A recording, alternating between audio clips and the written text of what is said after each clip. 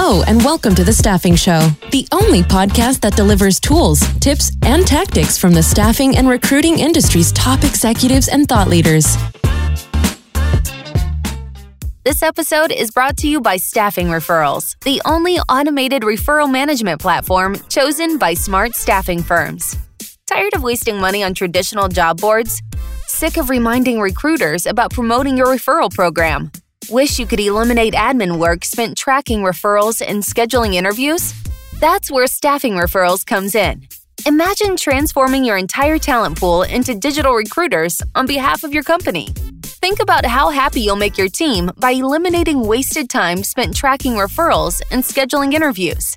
There's a reason that Staffing Referrals is one of the fastest growing software platforms in our industry.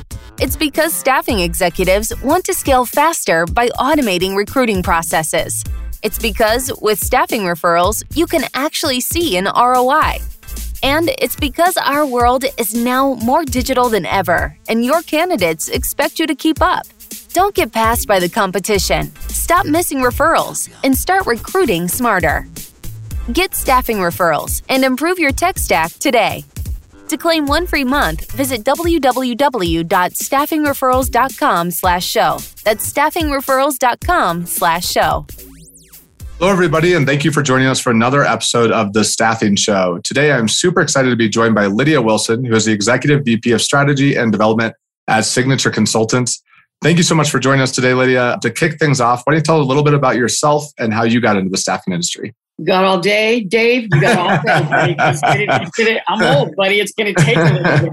So I started old school way. I started as a recruiter and sat on a desk. I think this was back in the day when you still answered ads. So people posted an ad. I answered an ad.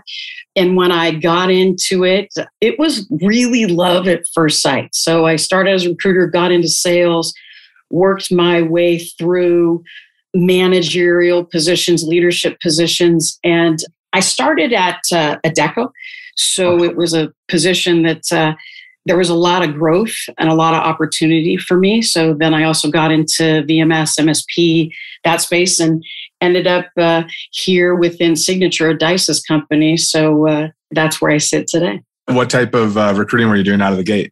I was doing administrative and clerical. It was a lot easier doing that gig in the beginning, but cut my teeth there for sure. Awesome. And why don't you explain a little bit about your organization and kind of your guys' position in the staffing market? I came in 3 years ago to Signature, and it was an amazing experience for me because when I joined the company, I was running right around 350 million or so in revenue.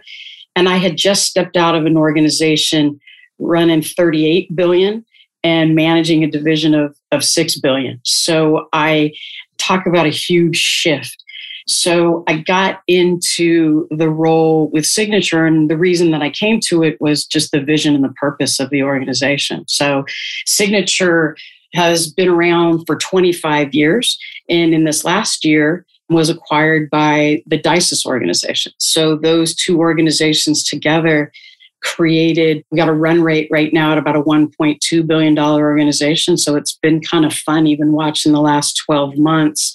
Primarily IT staffing on both entities, but there's a lot of project-based work and a lot of managed service consulting project type work as well. But both organizations had cut their teeth on the staffing side and continued to expand out. So happy to be part of the organization today.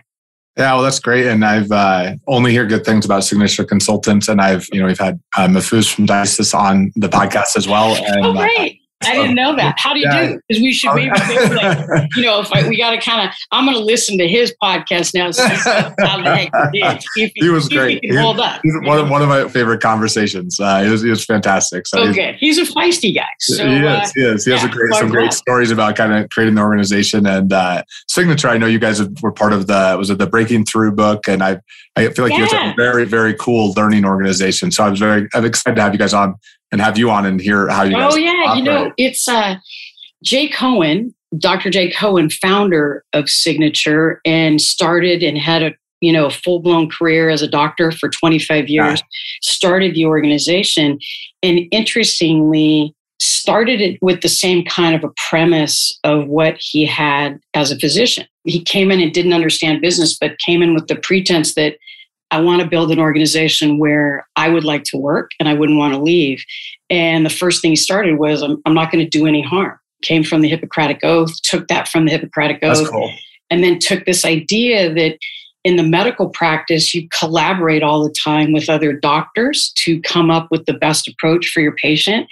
Took the exact same premise for how he was going to attack staffing. So you collaborate with each other, you work with each other, you come up with the best decision for your consultant and your customer. So that's the premise of the organization. And 25 years later, still sits that way today. That is amazing. I did not know that backstory. I've just heard about some of your, I think it was an executive forum a few years ago. I was learning about some of your sales training and I think maybe even college training programs that you guys are doing, which sounded incredible. So, well, it's the reason that I came was there was this idea that you're taking people right out of college and starting them in their first job and having that first experience be the most amazing experience that they have, whether they choose to stay in staffing or not. You want to get them off on the right foot and you want them to have this experience that hopefully they stay with the organization. But if they don't, you want it to be a really positive one. And then the growth from that, the whole organization is about learning and development. And we have teams and mentors, and they take them all the way through their career. So they move from recruiter to sales to management to leadership. So yeah, quite a bit rests on that collaboration with learning and development and sales and recruiting. So it's an interesting mix. Yeah, and that leads the next question I had for you, which we kind of started talking about. One of the tactics that you guys use, and maybe you could dig deeper into that, but is how do agencies win the war for talent today? I think it's changed a lot in the last couple of years. We've got the Great Resignation, all these different things going on. What's your advice in terms of how you guys are doing it and or best practice that you've seen in the market? We felt really strongly, as you know, I just shared the premise of the organization. Mm-hmm. We felt that this idea that if you build an organization that is kind, has empathy, focuses on learning and development and caring for people, that you create an organization where not only people are drawn to it, but they don't want to leave it. So this last year, we worked with a research company to take a look at that and take a look at what that really means. And we found that there's a direct correlation between leadership and empathy and innovation and the likelihood that somebody comes into that organization and has a leader that is kind and thinks of people first opposed to profits first. Now, it's not Pollyanna, Dave. It's not like we don't understand that we have to make money. We clearly get that piece of it. But the decisions are made on people first, and the decisions are made around how do we do right by our people and how do we create that environment for our people. And we have found that by doing that, okay, let's make sure I split the areas here. We haven't had an issue with attracting talent to our organization. Because we are in the people business, because we are in the placement business, do we find, like many others right now, we have a difficulty in finding our talent that we place within our customers? Yes, we do. But I'm going to add one little caveat to that. The same way that we treat our own full-time employees is the way that we treat our contractors, or we call them consultants. So we speak with our consultants every single week. We contact them every single week. We talk to them, just like if we have a culture of friends first. So if you're talking with your friends, you're updating your friends, this is the same thing that you're doing with your consultants. And one of the really amazing things that we found is we ran I'm going to give you the statistics over the last 3 years. We're running redeployment, which is putting our people back out to work. Our redeployment rate right now is 41%. Wow. I'm just going to let you sit on that one, Dave. I don't know the industry average. Do you know how that compares to the benchmark? I can tell you, we had a meeting with senior level executives a couple months ago, and there was nobody in double digits. Not one firm in double digits. And It was fascinating because we were talking about something totally different, and we just got locked on this topic. So it's never one thing. It's never anything where you're saying, Oh, yeah, it's because we call them once a week, or we create this friends first culture, or we hire kids right out of college. It's all of those things. It's creating an environment where you're allowed to make mistakes. It's creating an environment of encouraging people to learn and to develop and not make the same mistakes. I'm sure Mifuz talked about that when he was on. He's a big believer in mistakes. He just doesn't like the same ones. Neither do I. But that redeployment number, we are incredibly proud of. And we feel pretty strongly that that's because we've created an environment where people want to work.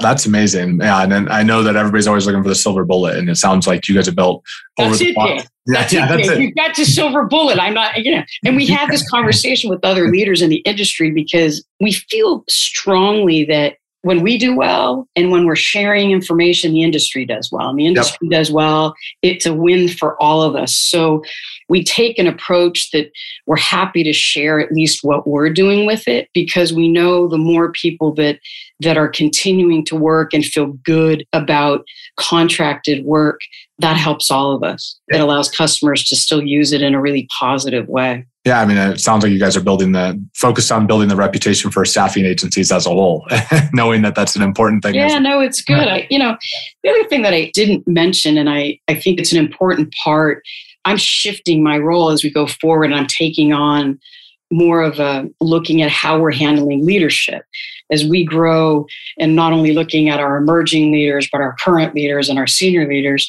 How are we leading? We've got hybrid models. We've got such a demand for talent.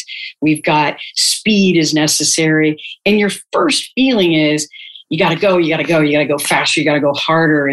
And again, Kindex has shown that not only do we need to be kind, we have to be empathetic, we have to teach. And there's a lot of different hats. It's not easy being a leader, and it sure as hell is not easy being in the staffing industry. Yeah. Well, and you've kind of brought this up a little bit, but could you maybe just dive into, I've heard you talk about being nice, being kind, and what is kind leadership and what is the difference? Kind of how do you see that as a difference? Being nice is well-mannered and holding to the social mores. Being kind is this idea that I care enough about you to talk about what you need to do, holding you accountable for what you do, but in such a way that it's teaching and it's learning and your development is building. It's a way that not only we're both accountable for your success, it's a way that when we speak to each other and we work with each other, we're working together on it in a way that is about their advancement, their improvement. And I think one of the things that's most important that we talk about is it's not being like each other, it's authentically being yourself and refining that. So in that way that we're talking about being kind, it's learning, a lot of people say, hey, I'm just not that kind, or I'm not that nice. And it's It's not asking somebody to step out of who they are. It's refining who you are. And it's allowing you to hold somebody accountable with their best interests at heart. Yeah, and so with that, you brought up the point of some people will just say I'm not a kind person or I'm not a nice person. You hear people say that. They have this attitude of do you look for that when you're bringing people into the organization as part of the hiring process? Is hey, we want to make, is that one of your attributes, or are you training for it and endorsing it, or both, I guess? It's a really good question. We beat the hell out of them, and then we hope that they're still standing them for a couple of years, and then say, all right, this is a kind approach. The coming in, and it's really interesting watching the transformation, and you can bring people into the organization, and you can see that there is either a me focus or a we focus. And it's hard because, remember, we're talking about getting our talent when they're right out of school. And so when you're right out of school, you're bright-eyed, you're bushy-tailed, but come on, let's face it, you don't really know what you want. So we go through this approach of see one, do one, teach one. So it's this idea that they learn by watching, they listen, they learn a process. Then the idea is they move them forward and they do that process. So they've now seen it be done. Yep. They're now doing it themselves. And the key part of this, the third part of it to reinforce it, is now they're mentoring others to do it. And so are we perfect? Heck no. Or do we have people that are not as refined as others in the kindness factor? Of course we do. But the idea is that as we move this forward, there's so much about holding people accountable, but you can hold people accountable in a kind way. And a lot of people come in and they go, gosh, you guys are so nice. Gosh, you guys are so welcoming. And that is very true. It is a very welcoming organization, but it's also a very hardworking organization. So this idea of seeing it, doing it, and then teaching it is the process that we go through about that. And kindness is only one factor in that. They're learning the industry as well as learning how to manage and lead. But it's repetition, like all things, and it's creating an environment where somebody can authentically be themselves, but then work on being kind and creating an environment that's about learning and development. Well, that sounds really incredible. And what type of impact or effect do you think this approach has had on your organization? Huge. I told you at the start of this that the organization, how it was founded on, and those beliefs have not changed over time. Friends first, do the right thing, do no harm, work hard. Those have never changed. What we've refined is the operating model that we use is called Develop and Advance. And we put that in 2017. So we were doing things, but we hadn't systematized things. And it sounds funny because, we're talking about how do we find talent. That's how we find talent. That's how we retain talent, is through that. And so when we look at that and systematize it, and we're still refining it, we talked about the acquisition of Dices, and we are putting that model into the entire organization. And so it's a heck of an uplift. And so you guys are actually taking the signature model, applying that within Dices. Yeah. And that's amazing. So I was going to ask how the transition or the merger of the two is in business. Well, it's been amazing because both organizations have been successful in their own right, but they did it very differently. So the wonderful news is that we're taking the strengths out of both organizations and applying it to the other side. Like all things, we've waited a little bit until we could do it, and we've taken the same approach, getting to know each other, getting to trust each other, learning that part of it. The really nice thing is in the similarities in values in both of the organizations. So even though on the surface things were done differently, the values were the same. And like any relationship, whether it's personal or professional, right, there's a shared set of values usually that glue people together. And we found that in both organizations. Now we're making some shifts and refining some things on both sides. So even though the operating model is a signature operating model, when you look at the Dices side, you look at Signature had no offshore capabilities or no international piece of business. So that's fascinating, adding that piece of it to Signature. There's out-based services that we've got. There's a lot of different things that we're passing on both sides, but keeping pretty tight swim lane. So that's amazing. And switching gears a little bit from that, looking at your background, you were awarded one of the Global Power 150 Women in Staffing recently by SIA. You have a pretty incredible list of accomplishments.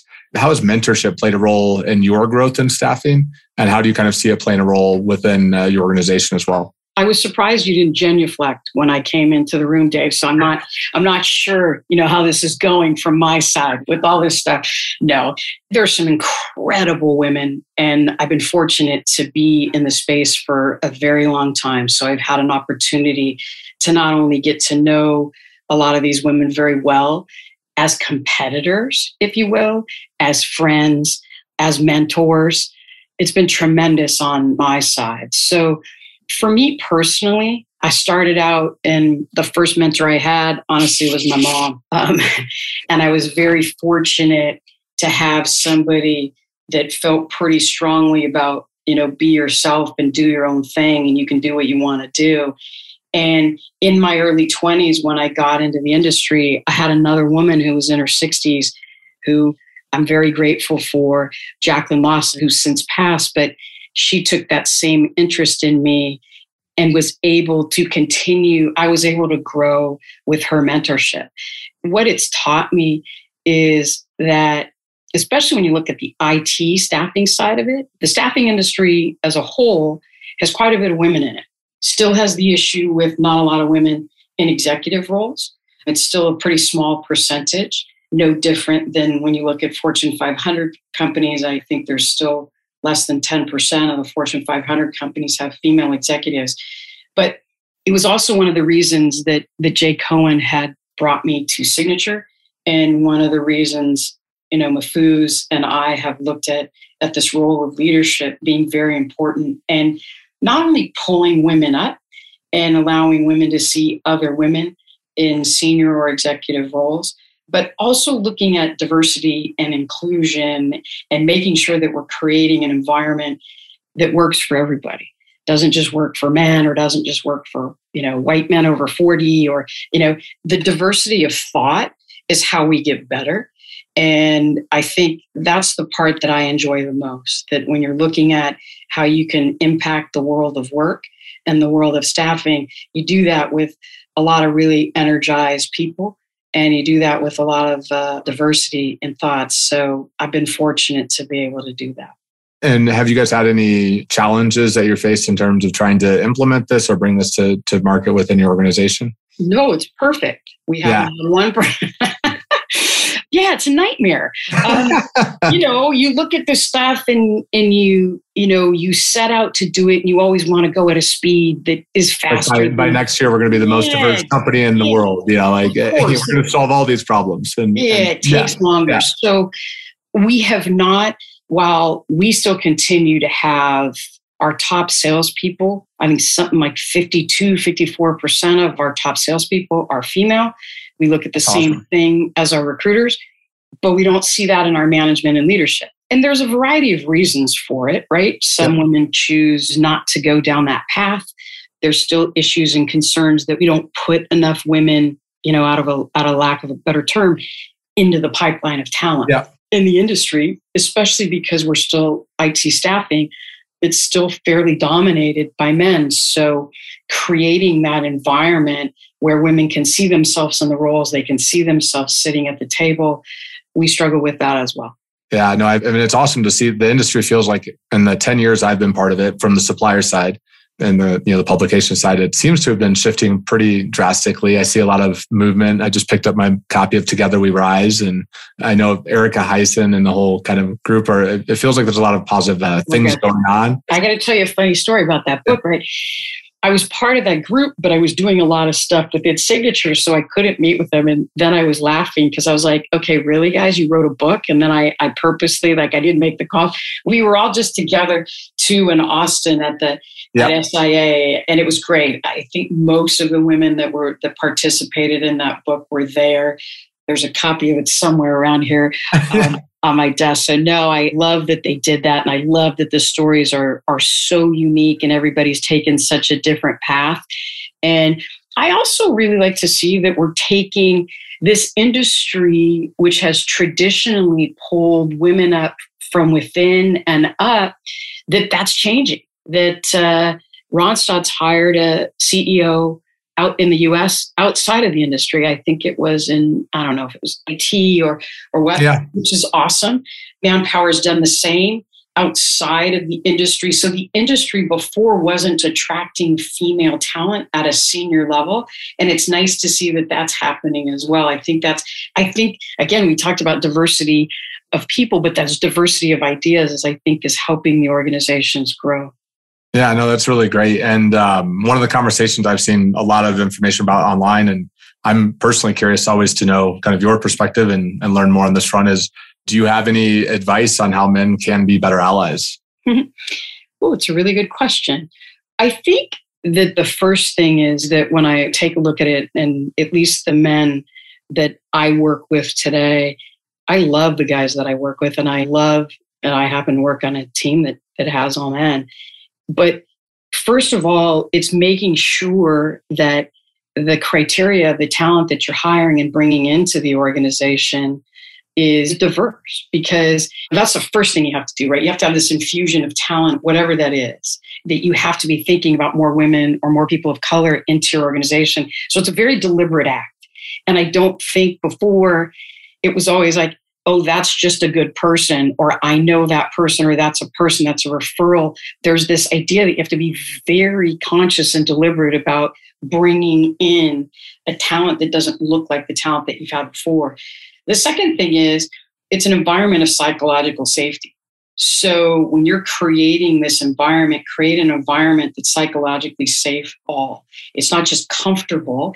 We're not just talking about sports, or we're not just talking about the same old. Be aware that the language that you use is important, and being inclusive is really important. Yeah, and I find it interesting with a company I have. We were just hired 3 new developers, and we worked with staffing firms to help find those developers.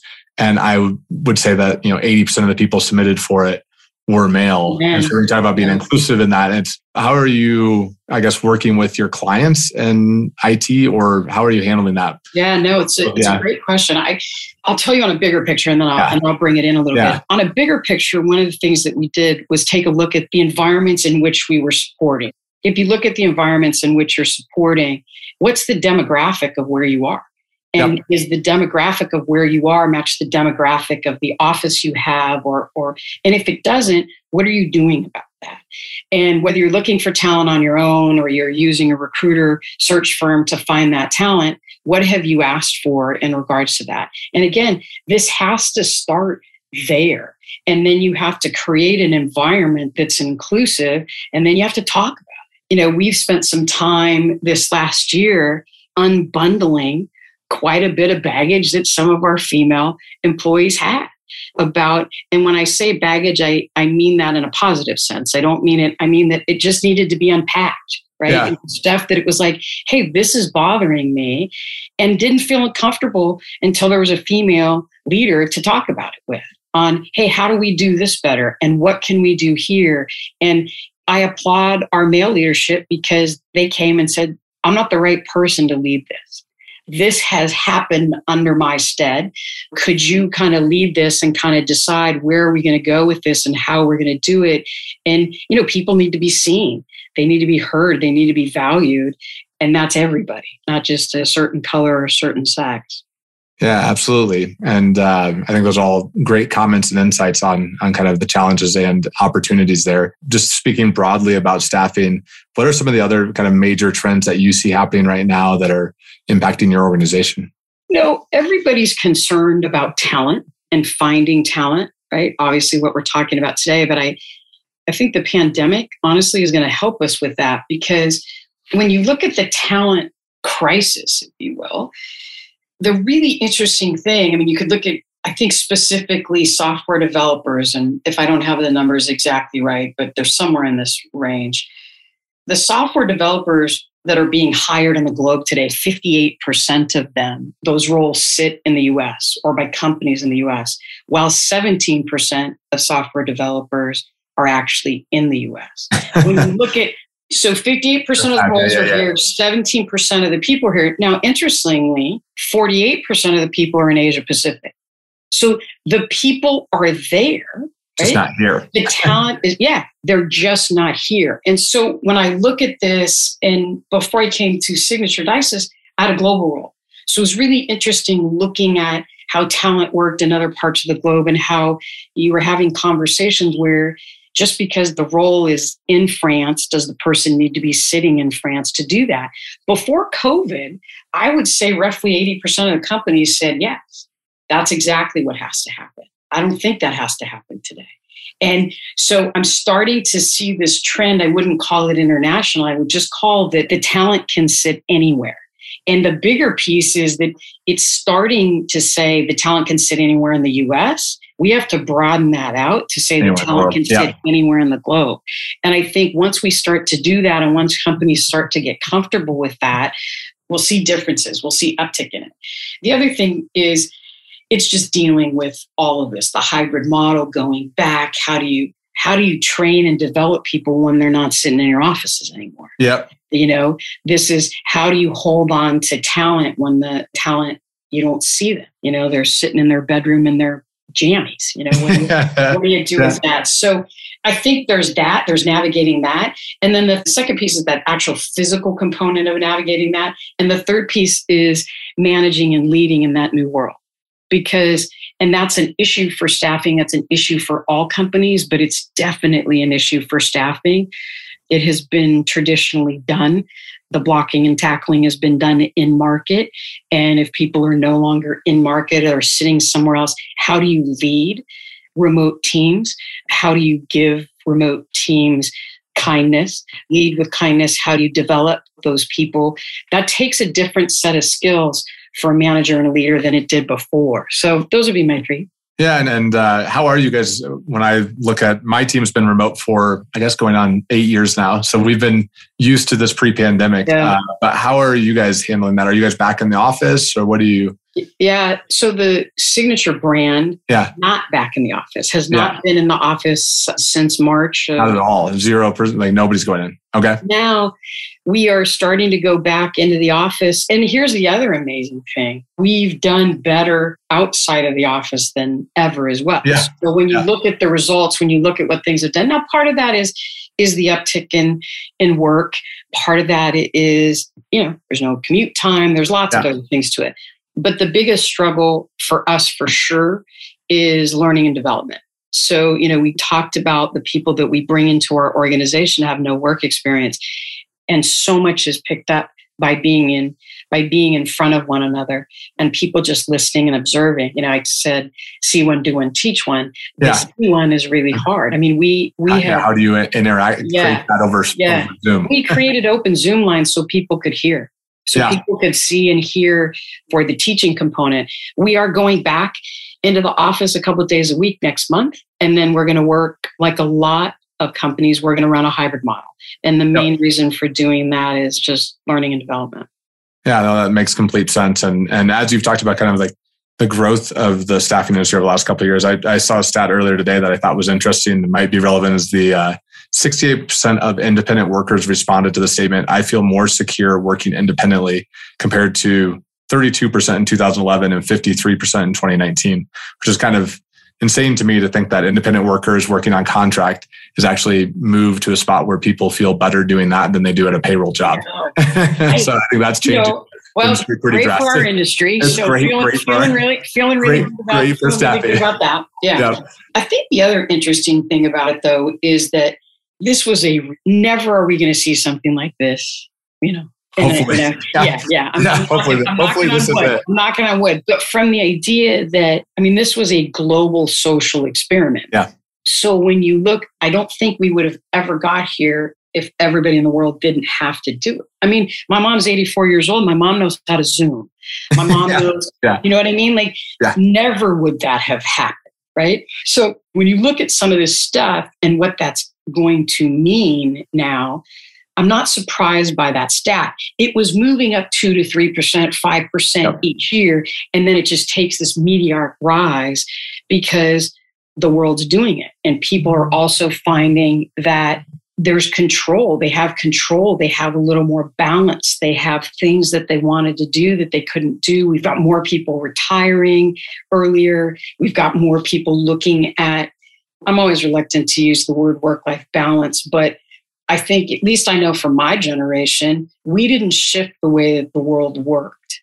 We had to shift to the world of work when we came into it. Yes. When you look at millennials and Gen X, Y, and Z, these guys have changed the game. Now, part of that is technology for sure, but these guys are like, no, we're not doing it. And no, we are not going to do this. You have to show us purpose. You have to show us a little bit differently. You have to work with us a little bit differently. And I'm not going to lie, I love it. I love that it's shifted that way. I think it's better for humankind. I really do. Completely agree. Agree. Yeah. So I think it's interesting. That's the first thing people are looking for now. And what's the purpose? Where are we going? What's the team environment? And I can't imagine if you forced everybody with my team, if it was like, oh, we have to go into the office every day. It's just being like, okay. It'd be rough. Yeah. We do it. We need to do it because of our model to a certain degree. But it's the one thing we founded the organization on this premise of people first and friends first and doing the right thing.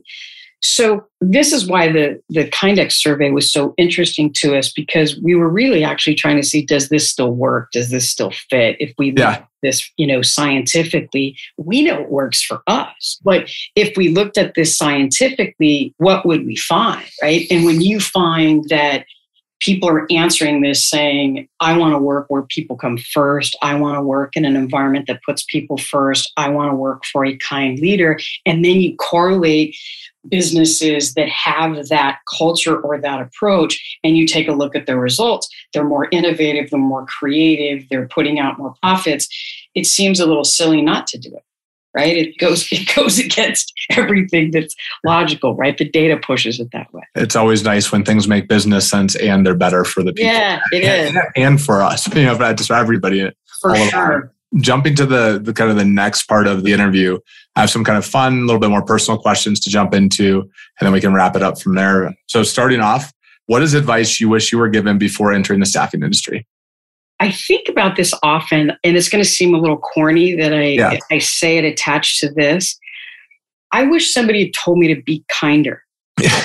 And I don't mean that about the industry. I came in, I am a high charging, high achieving, high driven person.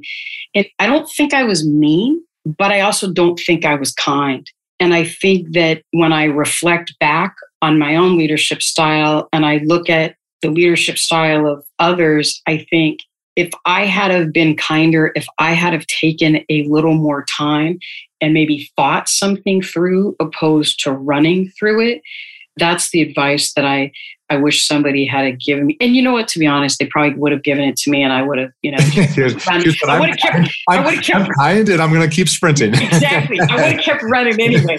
But my point is that if you're listening to this, at least learn from my mistake and slow down a little bit. And in that kind of concept, I think also what I'm saying is I didn't collaborate the same way. I thought that things had to be, the responsibility was only on me. I didn't seek out advice that same way. And I know I'm kind of spinning off that a little bit, but I think that's what I see when I look at myself. It doesn't all have to be you. It's a really great message. Next question. In the last 5 years, what new belief, behavior, or habit has most improved your life? Oh, wow. I am more patient. I deliberate more. I slow down.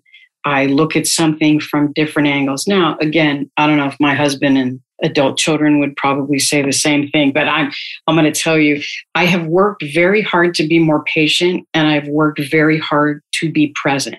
And both of those things have served me very well. I used to be the ultimate multitasker. And I think that the two of them are very related. Because I didn't have patience and I wanted, I just told you about the speed earlier. Yeah. I always want to go faster. I want to get things done. They have to get done. They have to go. And so both of those things I've spent some time working on. And as I said before on the collaboration, I don't think you do that stuff on your own. Talk to me about it, mention it to me. So that's been helpful to me for sure. And as you talk about that, are there any specific tactics, books, any advice on how to be more patient and present? I struggle with that personally. I know that's something I imagine many of our listeners here who are listening to this to try to get ahead have that same issue. I think the way that it was brought up to me was that I was going too fast. And when you go too fast, you either miss things or have to rework things.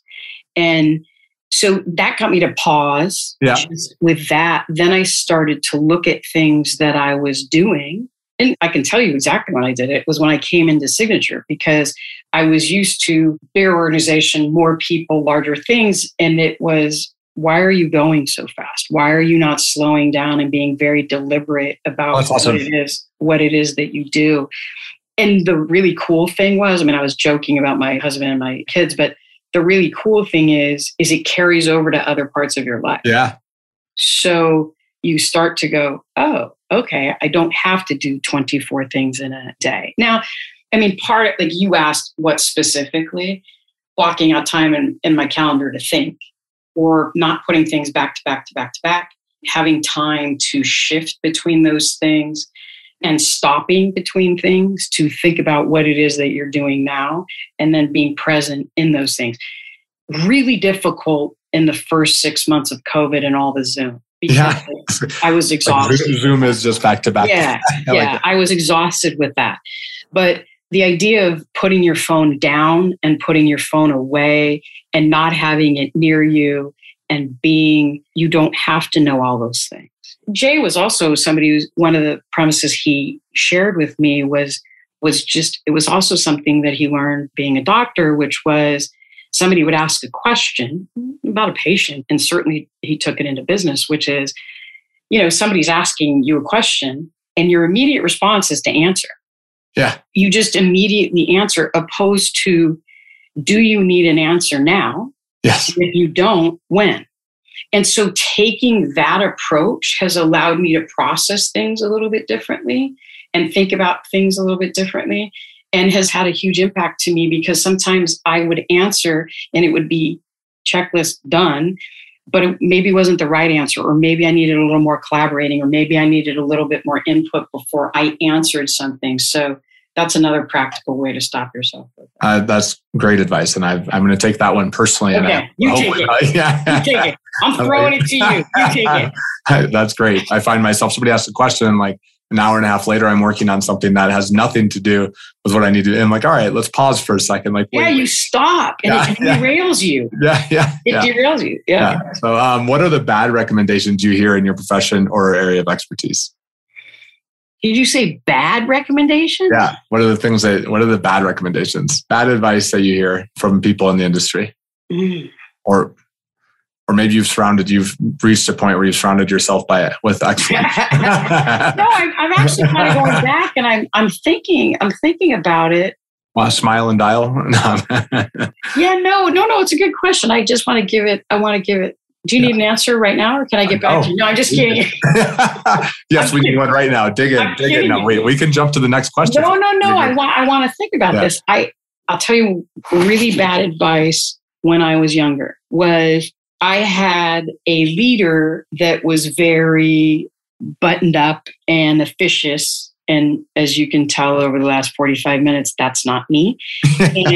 and I was told that was what professional was. And that to emulate that behavior in dress, in talk, in diction. And it was very robotic. And I did it for a while. And I actually had some training. I had some sales training by an external outside organization. And I can't say what the guy said because it was pretty, it was not for podcast airing. But he literally said, "What the hell are you doing?" But a lot harder. Yeah. And I said, "This is what I've been taught to do," because we were presenting. And what he said to me, which I have passed on to hundreds of others, was never be anybody but yourself. And don't ever try to emulate anybody else. And don't ever try to think that that's professional. And I spent a lot of time thinking about what professional was. It was being honest. It was delivering something when I said I was going to deliver it. It was keeping to my word. It was, doing research. It wasn't how I spoke. I'm animated. That's how I'm probably always going to be. And honestly, after that happened to me, I had a lot more success. I had a lot more joy.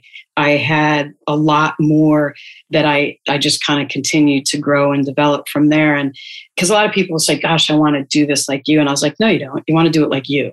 Just refine you. Don't be me, refine you." So that was pretty bad advice. I follow that. That's great. It's like the original Brene Brown. Yes. Yes, exactly. You got to embrace that. So next question is, what is the book or books you've given most as a gift, and why? I'm sitting here turning around and looking at kind of what I push a lot of these through. So you can go with a couple if you'd like. Yeah, no, it's interesting right now. They're just all sitting next to me, right? So one of the ones I'm really enjoying right now is The Book of Joy by Dalai Lama and Desmond Tutu. I really like this book. It's funny, there's leadership books, there's all these things that I really enjoy, but I don't really push books out to people. It depends on what they're dealing with and what they've got. So then I'm thinking You're very prescriptive. Yeah, it's a little bit more on those lines, right? I think, okay, Yeah. So it would depend. I'm sorry. That's the one I'm reading now. So that's what I got. Fair enough. And then last question I have is, how has a failure or apparent failure set you up for later success? That same manager that I was talking about that I worked for, I failed under that leadership trying to be somebody that I wasn't.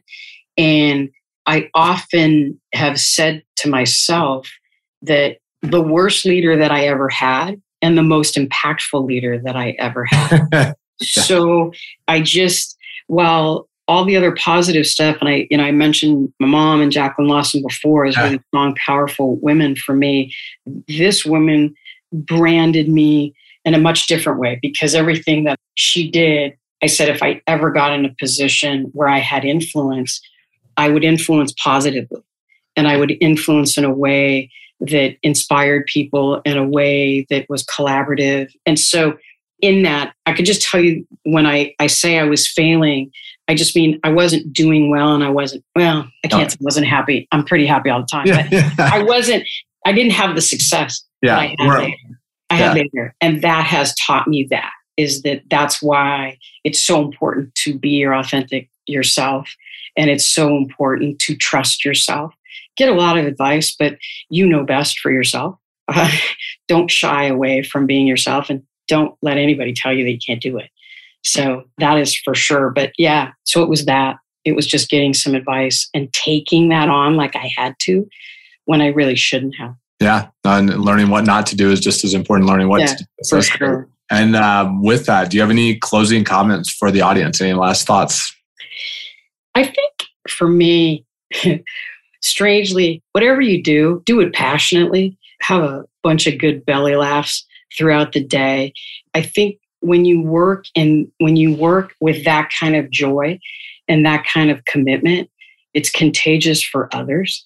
And I feel like if you're fortunate enough to lead people like you'd lead your children, and that you care that much about them, because I think it's such a joy and such a privilege to be able to do it, and to be able to have that kind of effect or influence on somebody. It shouldn't be taken lightly. So don't ever take it lightly. It's not about numbers, it's about people. And so if you can do that, you can laugh at it and you can pass that along to somebody else, you're doing okay. Well, thank you so much for that, Lydia. It was really nice having you on today. I really appreciate all the insights, and thank you again. Oh, thank you so much. I enjoyed it. Thanks for listening to The Staffing Show. Don't forget to sign up for our newsletter at staffinghub.com to never miss an episode. Until next time.